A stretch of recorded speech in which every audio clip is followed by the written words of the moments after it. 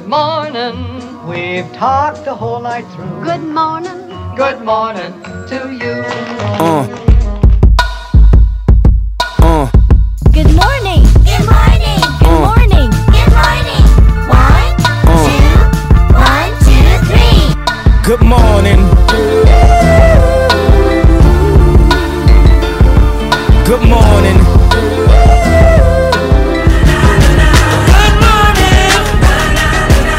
The rest of my life gonna start today. Hey, thanks again for getting our year-round carnival preview podcast of Winterbottom Stakes Day. Ascot, Vince Accardi, you've had 24 hours to really get your head around this meeting. Let's start with the Winterbottom Stakes, mate.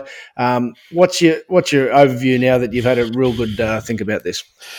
The only other runner that I've elevated now is Elite Street. I've sort of targeted that as being the main threat to This Will Test You. Yeah, so you're nice and happy with it. It's basically Perth form with a bit of respect for Valana, given you haven't really got upside there. Correct, and I am paying the big respect, obviously, to Valana, but the reality is it still has to take that next step. So This Will Test You, Elite Street, Valana, Miss Kontiki. Once again, make sure you got your race speed profiles open up for we get into the other races that we haven't yet touched on. But this is the final edition now. You can read everything up there. But terrific odds there. This Will Test You at double figure odds for the Winterbottom Stakes is Vince Accardi's main selection there, and as you just heard, then he's elevated Elite Street. Let's get to a couple of the other races that we've already touched on here. The Lestier Classic, Vince. Yesterday, Saint Torio and All the King's Men were the favoured runners here. Any further thoughts? No, nothing's really changed, has it, Ralphie? It's all stayed the same for me.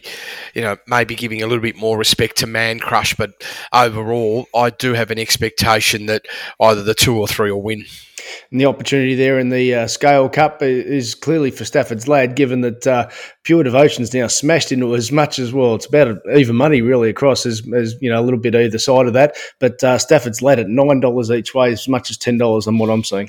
Yeah, that's probably a little bit crazy because they should be a lot closer together, but I'm sort of in tune with the market in the sense that I do see those two runners being the main two probabilities, and I'm paying some respect to the one as well, Marancino. I definitely wouldn't put anybody off that. That's a real solid chance of getting in the top 3. The only reason why I mark it just slightly behind the other two is just purely for how I see this lane bias working. When you're a front running horse, it's just hard to sort of find yourself over the last 300 or 400 metres getting into lanes sort of 10, 11, 12, and the off-pace runners always have a better chance to track the wider lanes. Race 1, so this is we haven't mentioned any of these yet, obviously yesterday, so any sort of business approach here. Race 1, there's 3 favourites: Rev It Up, High 2s, River Rubicon, Mid 3s, Featherweight, Low 4s, and you've got Featherweight probably the best of them at this stage. Well, it just stacks up really solidly, Ralphie. It's got a performance figure of 0.6 above at the distance. I'm a big believer of that if you have a confirmed frank figure at the distance and the track, that's a positive. And the other runner that sort of meets that criteria is number 8, River Rubicon. So this is where I see it. I really feel these are the 2 key chances in this race, and maybe to a lesser extent the 5 can't be done. Can't be done there. Race 2 on the program. Well, Bit of Merit's pretty tight price at high 2s, but you found one on a little bit of odds here in Pixie Chicks at the $12. I assume you're thinking that this could be a wide lane advantage set up. It'll definitely be an advantage for sure. I feel that coming back to the 1,000 metre, the 1,000 metre race is the critical part for me in this particular race, and I actually feel that Pixie Chicks is suited staying at the 1,000 metres. And just really has to repeat performance-wise what it's been able to do in the past, and that is get around that benchmark. It does have a PB of 1.5, Ralphie, so if it was to do that, it just wins. Well, that's nice information there at $10. A Bit of Merit, obviously, it's a sound horse first up, and that it is first up here, so you're giving it respect. And the other horse that you mentioned here, Rumour Says, I noticed there was a pre-race incident last start when deep in the market, and 2 weeks later back to the 1,000. Oh, that's the big thing about this particular run. Back to the thousands of plus. It's got an above benchmark performance at this track, and there's no reason why this horse can't repeat that. And the reality is, you only have to look at that first up run, how strong it was late. In fact, I actually felt the overall last 800 was very, very solid, and I just can't see any reason why it can't return to that. $100,000 for a regional final in race 3. Sounds like it's a raffle. The market's saying it's a raffle, and you're not arguing with the market. No, it's a tough race. There's a bunch of chances. If there was anybody that was sort of keen to look at something, perhaps the two can be given some sort of consideration in this race. But it's hard for me to want to step into this type of race. That's Coley. They're the number 2. And in race 4, moderate confidence. You've got Brooklyn Pier, Speed Dream, the Velvet Queen, Holy Ghost. As far as the market is concerned here, the market's saying that the Brooklyn Pier is second favourite behind the Velvet Queen. Mid 3s, the Velvet Queen, Brooklyn Pier, mid 4s, and further out the Speed Dream and Big Butter Boom Frolly. Yeah, well, I guess the first thing is with the Velvet Queen, when I look at this horse's profile, just at 1,400 metres, it's just yet to sort of produce a number that I feel is like worthy of absolutely launching into this race for this horse.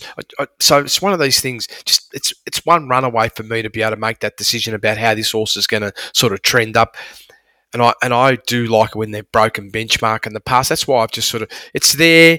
I'm giving it some respect because it's a lightly raced horse. But if we're looking on proven performances, firstly, we can just look at Brooklyn Sniper, who does have a sort of frank profile. It's got Brooklyn a 0.7. Pier, sorry, was that? Brooklyn Pier. Yep. Yep. Sorry about that, Ralphie.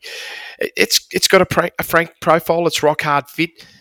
And I couldn't see anything in the numbers last start that's showing any signal that it's going backwards. In fact, it looked like the horse has come right to up to its top, and it only has to hold that last start performance to, pretty much get itself a top 3 berth. Where would you put Speed Dream if it could repeat its 2 starts back behind St. Torio in a pretty solid race?